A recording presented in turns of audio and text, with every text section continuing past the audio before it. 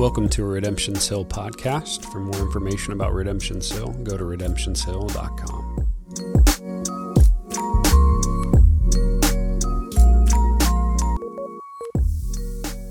So at my house, we've kind of entered this kind of fun moment with my older boys where we're able to watch action movies that I kind of want to see with them, family-ish age action movies without the worry of, is this going to cause nightmares every time that we do it? So it's kind of a fun moment. We enjoy watching some shows together. My boys really dig Star Wars right now, and pretty much any Marvel movie that I'll kind of deem appropriate for them to watch. Judah's a little ahead of that than Abel. And as I've thought about the movies that we're watching and these kind of family-ish aged action movies, they've changed a lot from when I was young to what they get to watch now. When I was young, I watched movies like The Goonies and Adventures in Babysitting, if you know, you know on that one, and Spaceballs and Ninja Turtles and Karate Kid and stuff like that. That was my thing. That's what I grew up with. That's what I watched with my dad. And my sons watch Guardians of the Galaxy and Iron Man and Spider-Man and things with way better special effects, more nuanced plots. They understand something called character development now that they didn't really when I was a kid. But one of the hallmark scenes of the action movies when I was a kid, the kid-appropriate-ish action movies, went a little bit like this. The underdog in the movie, normally a kid or someone who's a good guy, would find themselves in a fast-paced sequence face-to-face with the villain, the bad guy, right? And in this moment, the villain would jump out of a corner or something, and they'd be in front of the weaker person, and immediately they put up their fists, and they're ready to fight, and the good guy would panic, oh no, what do I do? And you see him like look around trying to find a way out, and they would find no way out, and that kicks in this scene that we all learn to love, where the good guy kicks the bad guy right in the parts and runs away. Every movie, this happened somewhere. It was classic. The bad guy would kind of raise their hands, preparing for a fist fight with an 8-year-old. Well, that's weird, but they'd prepare to engage with their hands to throw and dodge punches. And when they're prepared for punches and they're prepared for a fist fight, that's when the kick just floors them. They did not expect the kick. They're so focused on one type of attack that they didn't really pay attention to the other, and it easily rocks them. Why am I bringing this up? It's really the image or the thing that I was reminded of when studying this text, and I'll try and explain why that is by way of reminder. We've tried hard to keep the theme of Hebrews in front of you, because without the theme, it's going to make no sense. Hebrews was written to a group of believers who are struggling in a number of ways. Following Jesus had essentially become costly for them. You were going to be ostracized in culture for following Jesus. You were going to find opposition to be faithful to him in many areas of life, and some were facing actual physical persecution for their faith. In short, Christianity was causing them stress and pain and worry and trauma and real suffering in the midst of their cultural context.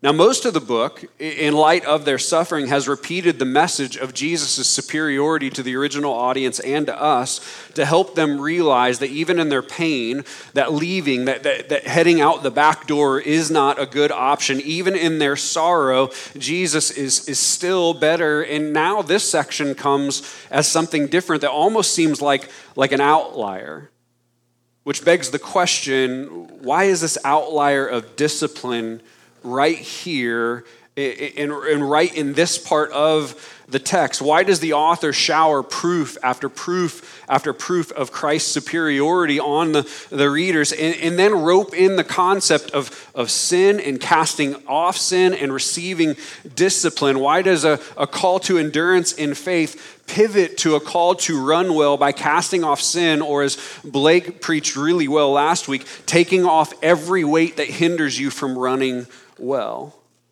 Why does it pivot this way? Why is the focus on sin jump in after there's always this encouragement just on repeat before? And the best answer is likely the simplest answer. Because if believers are locked in on, focused on, and obsessed with looking at their suffering or their pain or their tension or their difficulty that they find themselves in front of in the moment, in that moment of laser focus on the out of control suffering or difficulty that they're facing, it's the prime time for them to get leveled by the sin that they're not watching out for. So focused on the pain, so focused on the situation that came that they didn't want and they want out of, that sin has a perfect opportunity to surprise them almost. Just like the villain who's looking for the punch and then gets rocked by the kick, it's easy to allow situational worry or uncertainty or pain to cause us to drop our guard. In line again with the text that Blake preached last week, it's easy for our hardship to allow us to take our eyes off of Jesus and then begin to move the line of what's acceptable further and further and further down the road until we're in this point that running the run of faith seems difficult because we're weighed down and didn't even realize it. In the face of temptation and pain and suffering, it's going to be really tempting to pick up sin to cope with the pain that you're feeling and you desperately want out of. Which is why in the text there's a twofold exhortation. In the middle of your pain, not when it goes away, look at Jesus and consider him over and over and over again. You need to look at him. It's like the baseball line we use with Judah's baseball team every single week. Keep your eye on the ball. You have to fight to retain focus every single week. If you're in your faith, you have to fight to focus on Christ, to look at him, to see him, to believe over and over in the work that he's done for you. Not to earn some extra portion of grace. You're not looking at Jesus believing that's going to kind of buy you credit for God to get you out of a hardship quicker than you would have if you didn't look at him. But the idea is this: you will be drawn to what you gaze at, and when you look at Jesus in the middle of your fight, the temptation to pick up sin in the middle of your difficulty won't be as likely to snag a hold of you. It's not a measure of performance, it's a measure of protection. Do you want to protect yourself so that you can run well in a healthy faith? One of the things I try and do is ask, is what I said really true? Right? If you know me, I'm a cynic, not just towards other things, but also towards myself at times. And I would invite you in this moment to kind of critique that. Do you believe that that's true in light of your own life, that in the middle of difficulty, it can be more tempting to pick up something that you shouldn't?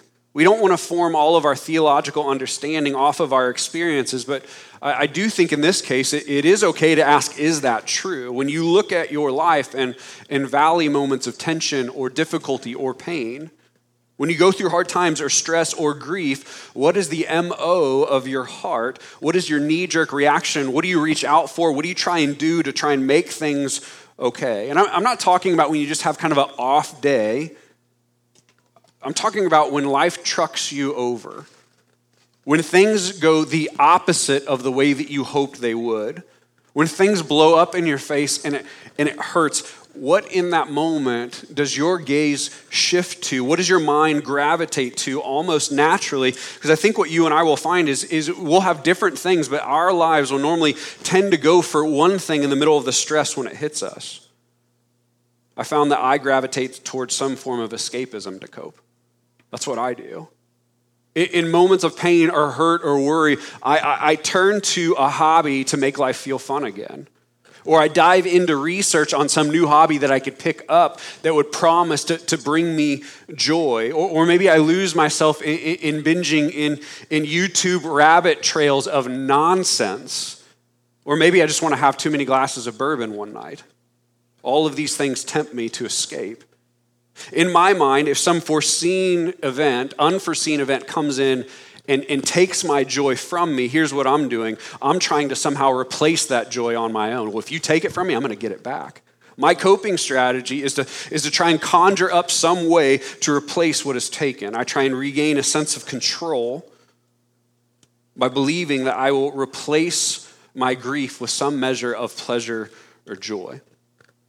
Unfortunately, as I've kind of done that at different times, and my natural bent emerges this pattern that I reach out for creation instead of the Creator to soothe my heart when it hurts.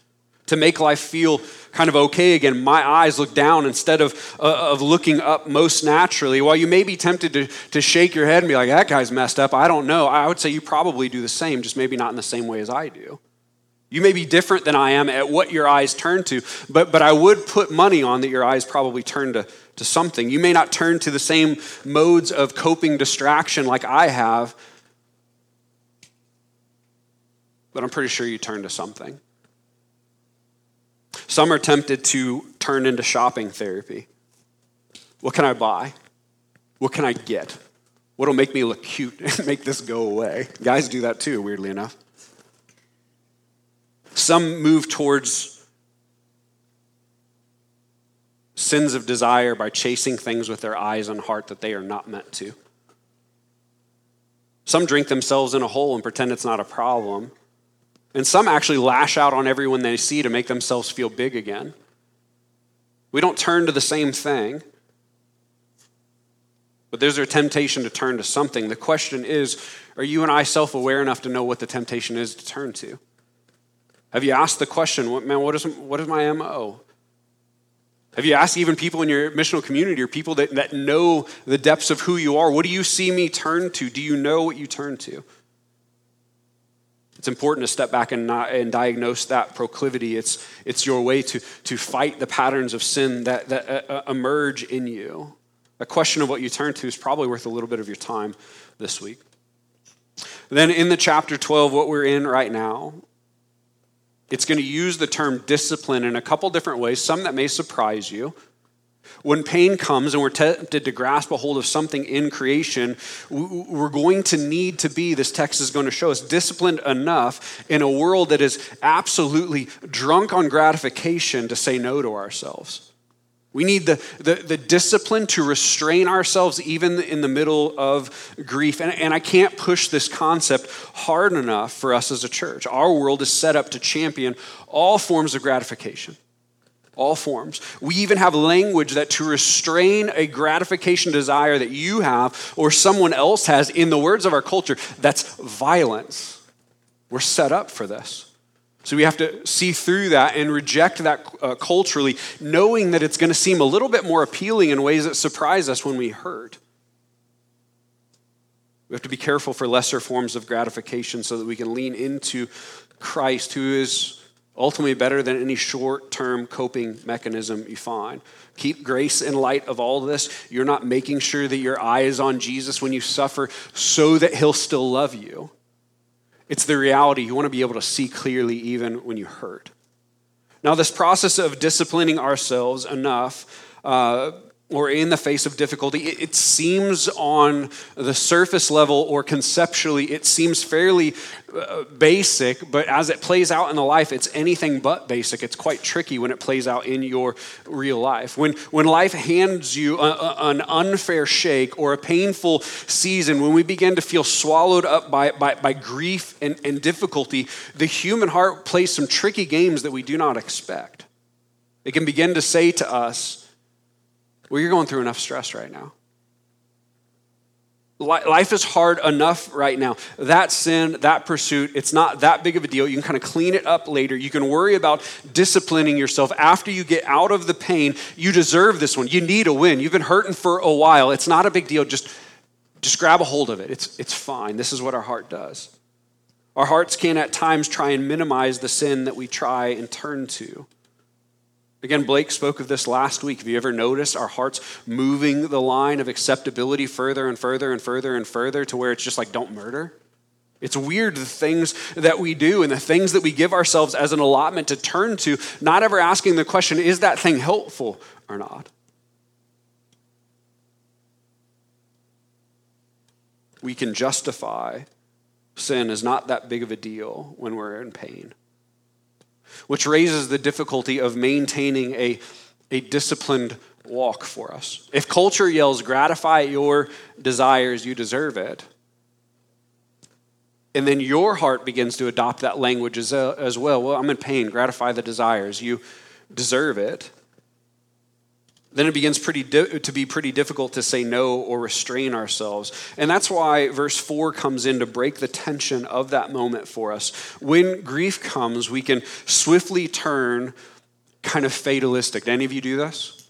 Life's over. It's a small thing, and you just turn super fatalistic and lose perspective, especially if all we do is marinate on our grief every hour of the day, the fatalism that comes into the picture can be strong. That's why the author says, in your struggle against sin, you haven't resisted to the point of shedding your blood. What's the point, and who's he pointing it to? Jesus had to endure to the point of shedding blood. Most of us have never actually had to do that to keep our faith. Some in the course of history do. Some in other places of our country have to, or in the world have to do that. But most of us have never actually shed blood. You're going, it's the end of the world and it's terrible and it's awful. And he goes, have you bled? No blood? I think you're okay. Again, in the current suffering, we can begin to make things bigger than they actually are. It doesn't mean that we don't hurt. It doesn't even mean that the pain isn't real, but our gauge of reality kind of gets a little bit warped. This is the worst thing in the world. And he said, no, Jesus went through the worst thing in the world for you. Can we look at him in the middle of this? When we over-elevate our struggle to be ultimate and let it eclipse all things, then we begin to say things or think things. Well, you just don't know what it's like. Well, it's easy for you to say. You haven't been through that. And we can begin to say that to other people or even Christ. You don't know what it's like to go through this. You don't know what it's like to hurt like this. And the author says, well, Jesus does know what it's like. You can't do that to him. He has suffered to the point of shedding blood for you. So don't tell him that he cannot relate or he doesn't get it. When the runaway train of our grief is going way too fast to slow down, the author with some form of a little bit of tough love, but still true love is trying to give us perspective. Our pain is rough and it hurts and it's real, but Jesus has gone through worse and he's still there with you. Don't lose track of him. Don't turn to sin to get by. Turn to the Christ who's been through even worse and promised to never leave you. He's not minimizing your pain. He's just saying, hey, Jesus can be with you through it. Be careful of what you turn to. Be careful of the heart that goes, you don't get it, and why did you do this to me, and why? Turn to him. Turn to him.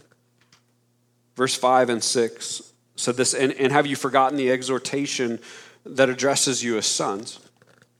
My son, do not regard lightly the discipline of the Lord, nor be weary when reproved. You get that line, getting tired of being reproved, getting tired of some sort of discipline. For the Lord disciplines the ones he loves and chastises every son he receives, he says. This verse brings about two important kind of modes or ways that God will form you and I.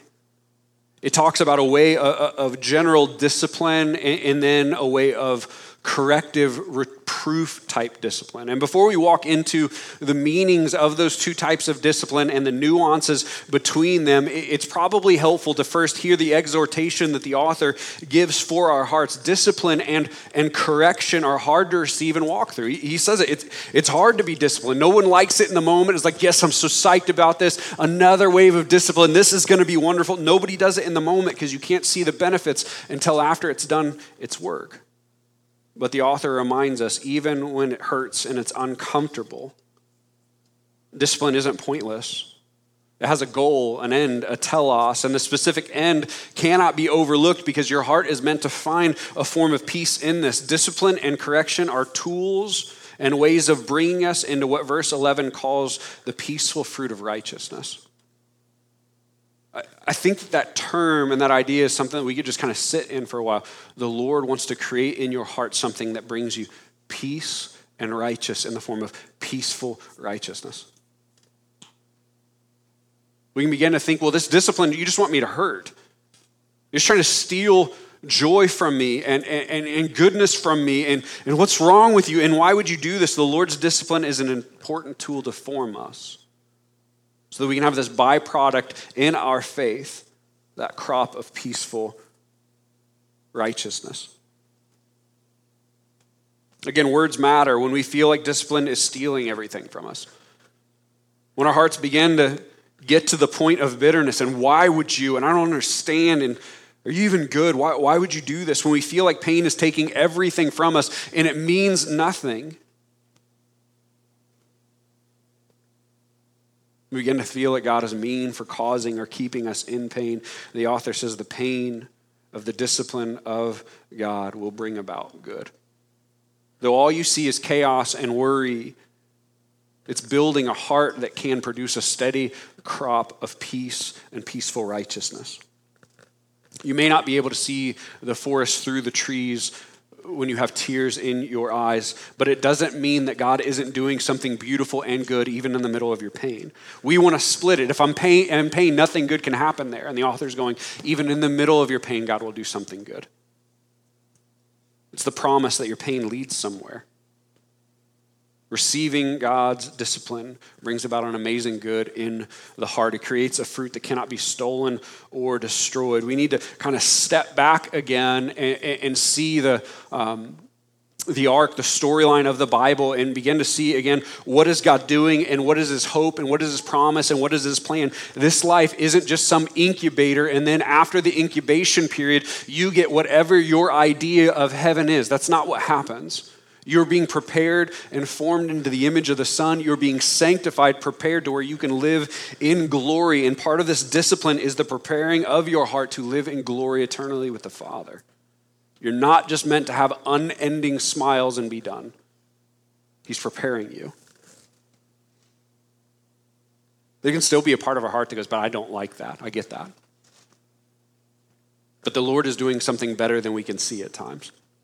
Then the author reminds us, don't hate or grow tired of God's discipline. There's going to be a part of us where you get like one wave of discipline, you're like, okay, I kind of see the point. And then a second, and a third. You're like, seriously, more? I don't think that guy's got discipline at all. Look at him. Like, discipline that guy, him, get that guy. And you get tired of it, and it hurts. He says, don't grow tired. Why? Because the Lord disciplines the ones that he loves. See the tricky part of the heart? When the Lord disciplines you, you think he doesn't love me, he hates me.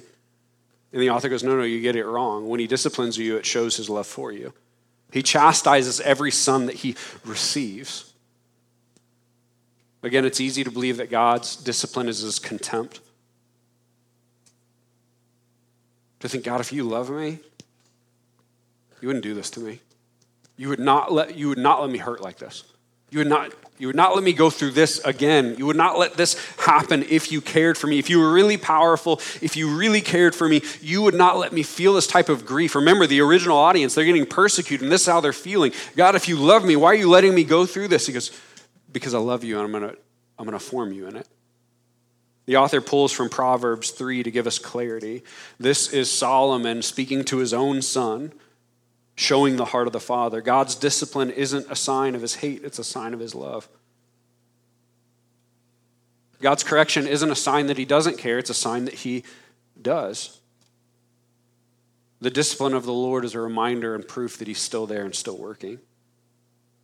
God's discipline is the treating of his children like sons. And this is deep. He says,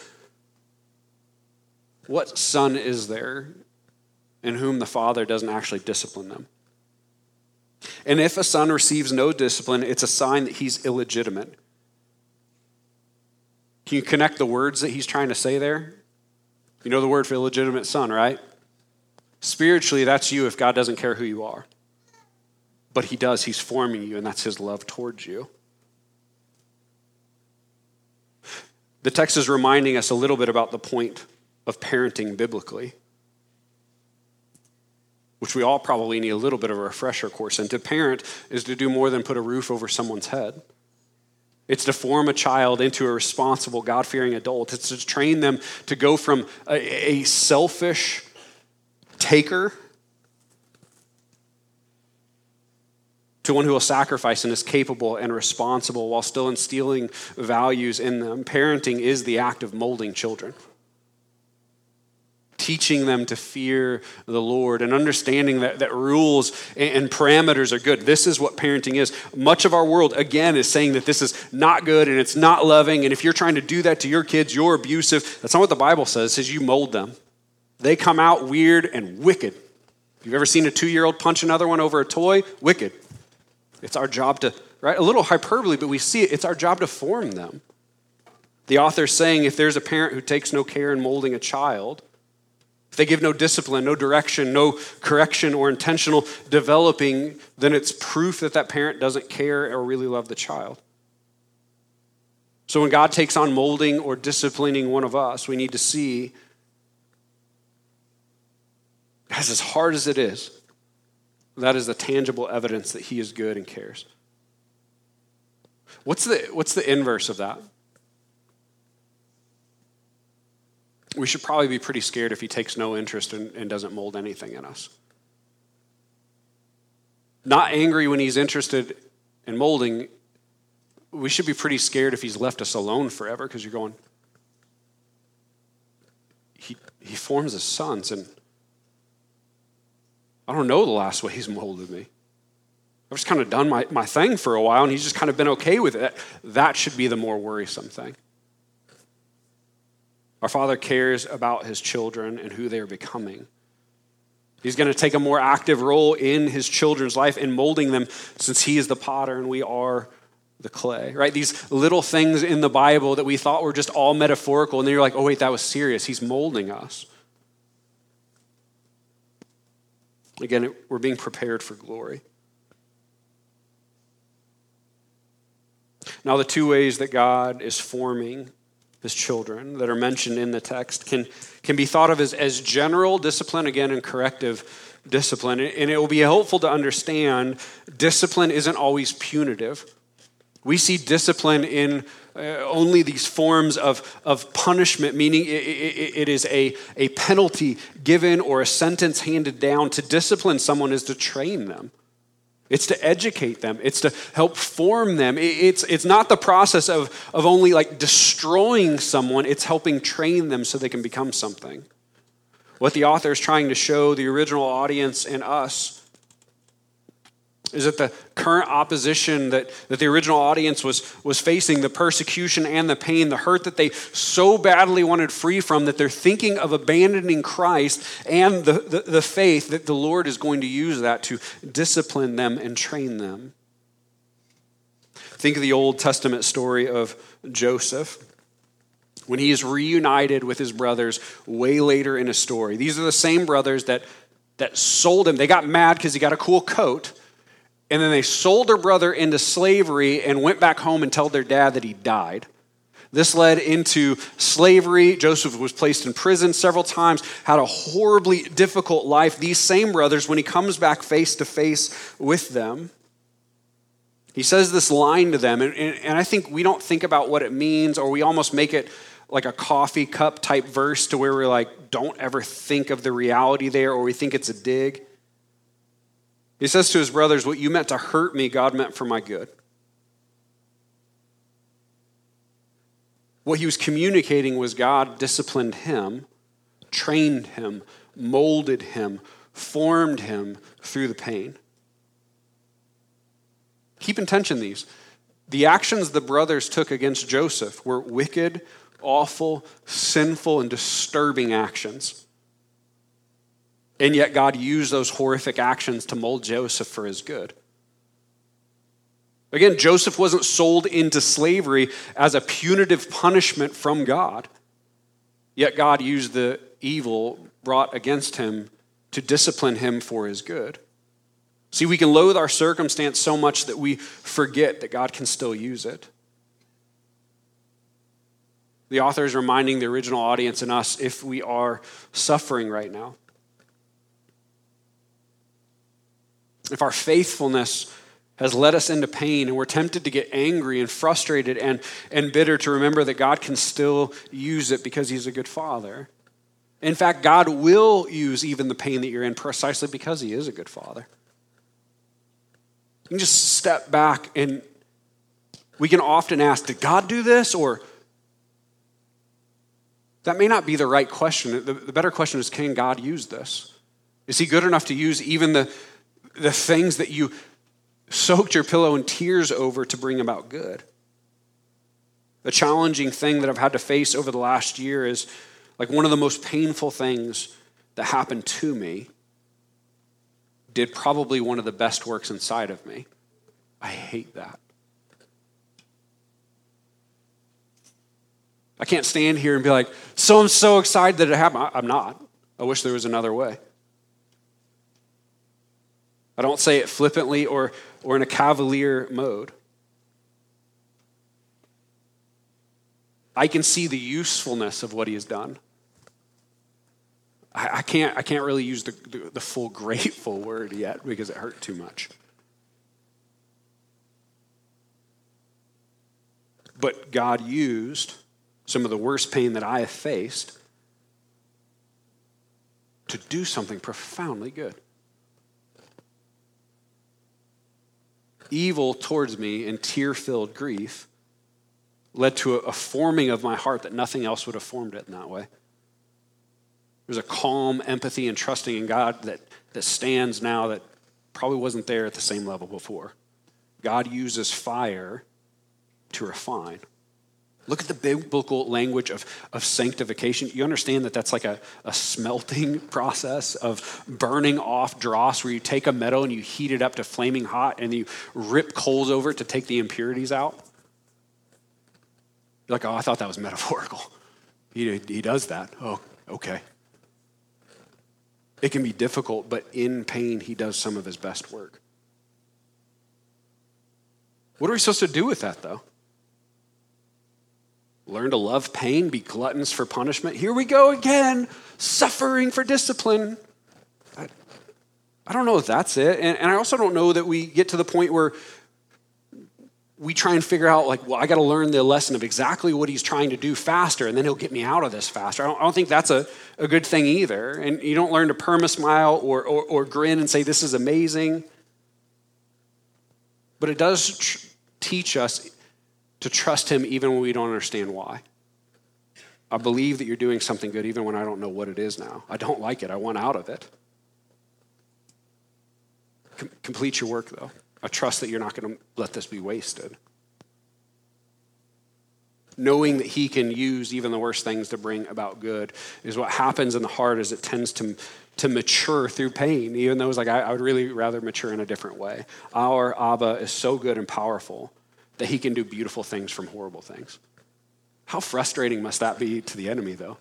Look, I got them exactly where I want them. They're hurting, and they're going to turn on God, and then they hold to God, and he refines them even more on the other side. We serve a God who turns the hearts of stone into hearts of flesh. He turns dirt into humans. We just sang it. It is the business of God to make graves into gardens. He does amazing things out of things that you never thought possible. He can also take what feels awful and make it do good. He can train us even through circumstances that we wish that we did not face. The question becomes, will we trust him when we suffer, though? Like, that's the functional question over a lot of this. Will you cast off your sin that holds you back? And in the middle of the things that you really can't stand that happen to you, will you still trust him? Or will you angrily shake a fist at him and say, I hate you, why'd you do this? The other side of the discipline paradigm is the corrective reproof side of things.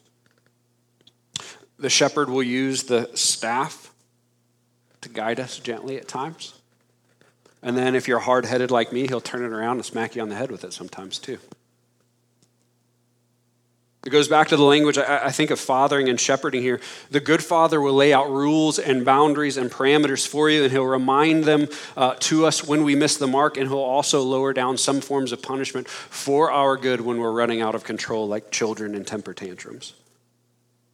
I remember clear as day a time that I got disciplined by my father. I was, I think, 11, and it was a weekend, and I really wanted to go ride my bike with some friends to an event that was, funny enough, happened to a church in like a neighborhood over, and we were at that age where we could kind of go blocks away, and it was going to be an adventure, even though it was just like a couple blocks, but we were going to go.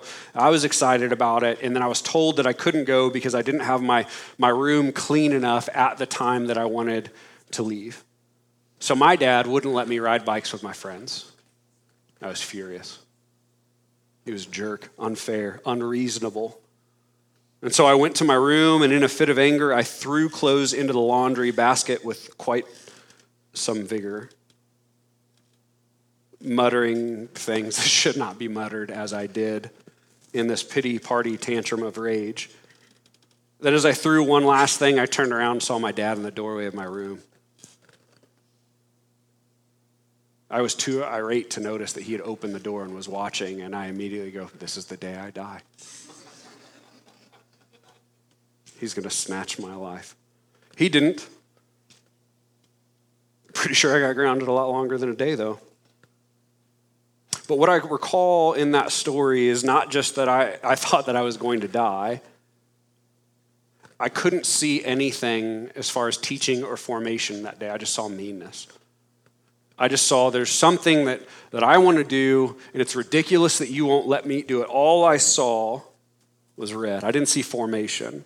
I felt that they were unfair and mean for no reason. My 11-year-old mind couldn't contemplate why making me do the things that I should do was so important. Even as we grow older, I think that we can slip into that with God.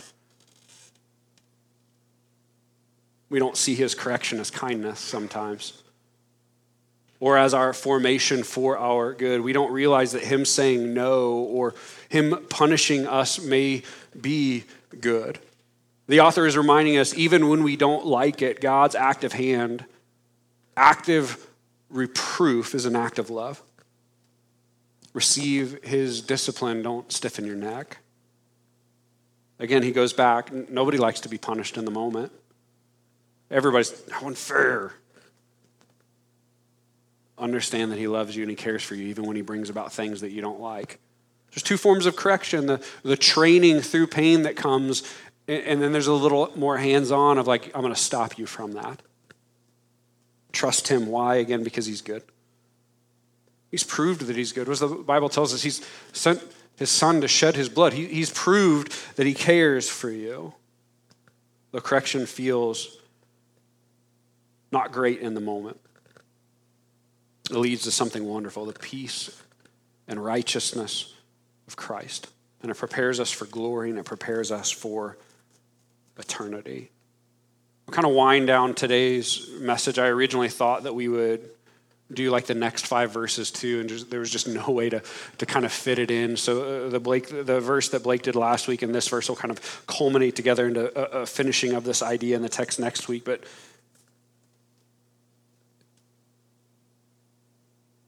we should remember the water that we swim in. We live in a world that's out of control right now. And that's not like in a political opinion. Just look out. You can't look out and be like, everything's awesome. One that has gone off the rails and believes in rejecting all correction and all discipline. One that has elevated freedom to mean no rules, essentially. An autonomy to equal the ability to do whatever you want without any question or out anyone who causes you to pause. If we are followers of Christ, that worldview is to be rejected personally, thoroughly. Does that mean that you scream at everyone for their view? I'm not telling you to do that. You just don't pick it up. Our picture of perfection isn't a life without restraint or correction. Our picture of heaven is a reconciled relationship with the Father, where the fallout of a broken creation is fully healed by Jesus, where we are freed completely and finally from slavery to sin and finding our meaning and pleasure. Even in moments of pain, we're called to remember we're going to feel like aliens and sojourners here because we live in a different way than other people do.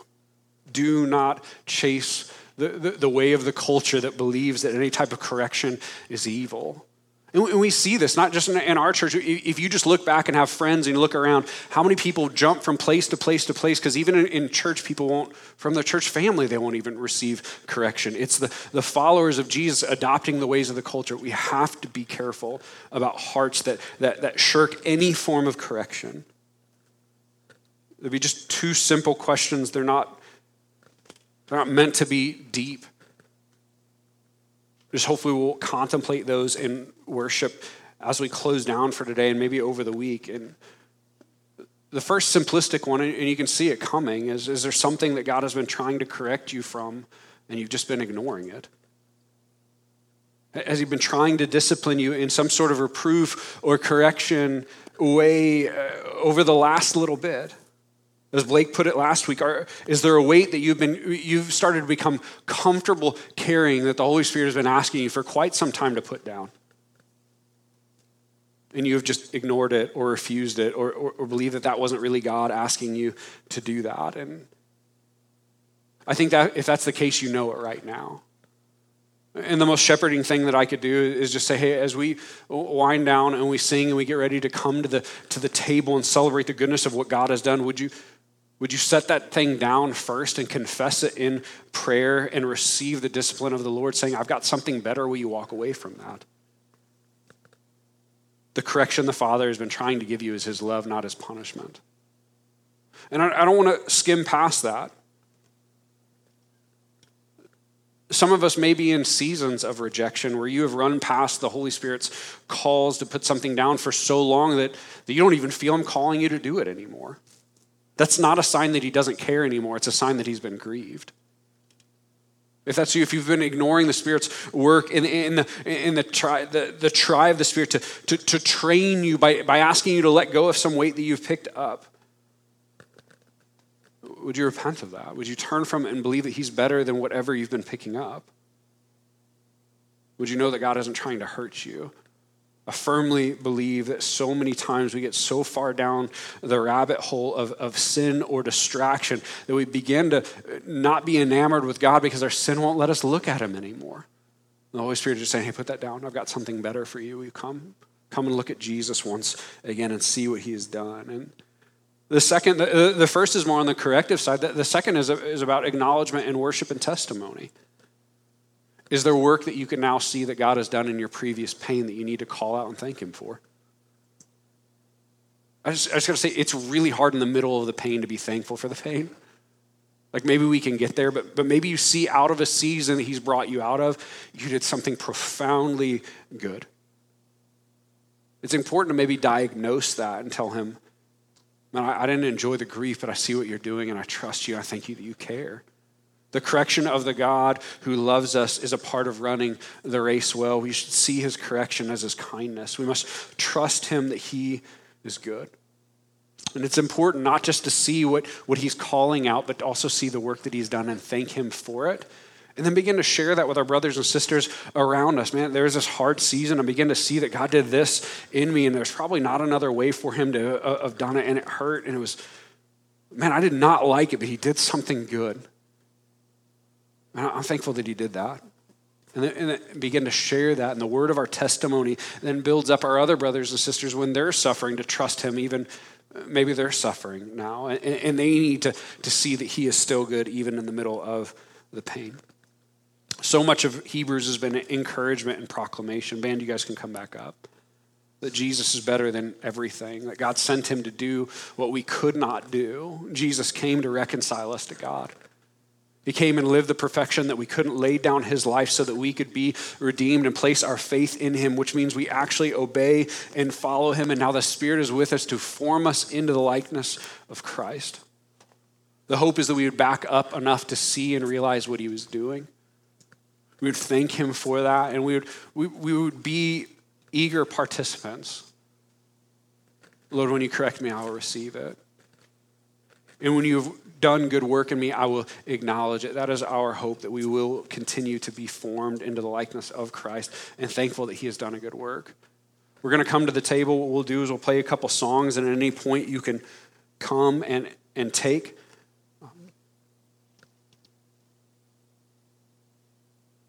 But as you do, whether you're in a season of pain or maybe in a season your heart is being stirred and beautiful things are happening, no matter which season you're in, you come to the table and thank the Lord. Your broken body and your blood was shed for me.